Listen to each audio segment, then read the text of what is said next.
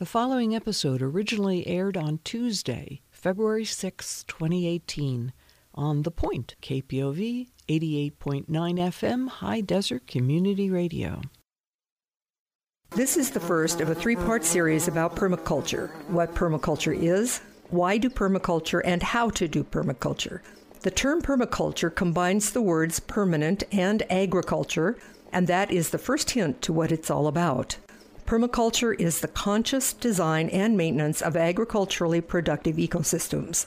For example, communities, farms, and backyard gardens, which have the diversity, stability, and resilience of natural ecosystems.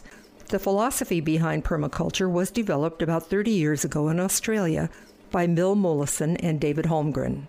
During his many years as a wildlife biologist, Bill Mollison had witnessed firsthand the destruction that humans are causing in natural systems.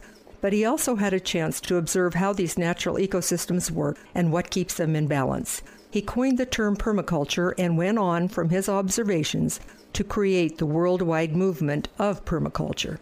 Permaculture is a harmonious integration of landscape and people, providing their food, energy, shelter, income, and other material and non-material needs in a sustainable way. Without permanent agriculture, there is no possibility of a stable social order. An example of a very large project is the Laos Plateau in China. This 35,000 square meter project was completely rehabilitated by use of permaculture principles, including cleaning the water cycle, reducing erosion, creating dams and swales for water catchment, and plantings of both a native and agricultural nature. Permaculture principles can also be used in small gardens, such as Richard Gilb's Permaculture Backyard in Bend, Oregon.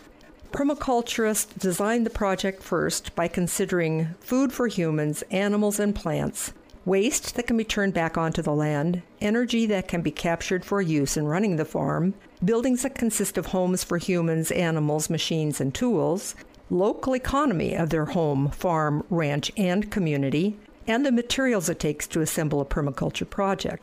At the same time, they consider permaculture ethics, which link these all together to create the intention of permaculture, which is care of the earth, care of people, and return of surplus. Permaculture is a philosophy of working with rather than against nature, of protracted and thoughtful observation rather than protracted and thoughtless labor, of looking at plants and animals and all their functions rather than treating any area or thing as a single product system. But that is only a few aspects of permaculture. Of course, there is a lot more to it. Think about it. Nobody digs and sows plants and weeds or sprays bugs in a forest. Still, all those chores are taken care of somehow. The forest grows and feeds its inhabitants, doesn't it? If any task in your garden is an unpleasant chore, then there is definitely a better way to do it or to eliminate it. Learn from nature.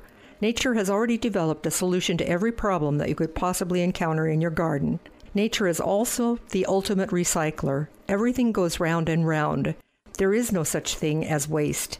Everything is a resource, and most importantly, it's sustainable. It's something that works in the long run, not something that is based on inputs that will eventually run out, not something that creates waste and problems that will eventually upset the system. I will talk about why permaculture is so important for us today in the next edition, and the third edition will describe the design and implementation of a permaculture project. Don't miss the next edition, The Why of Permaculture, on Gardening Get Good at It, brought to you by the Central Oregon Master Gardener Association on The Point, KPOV High Desert Community Radio.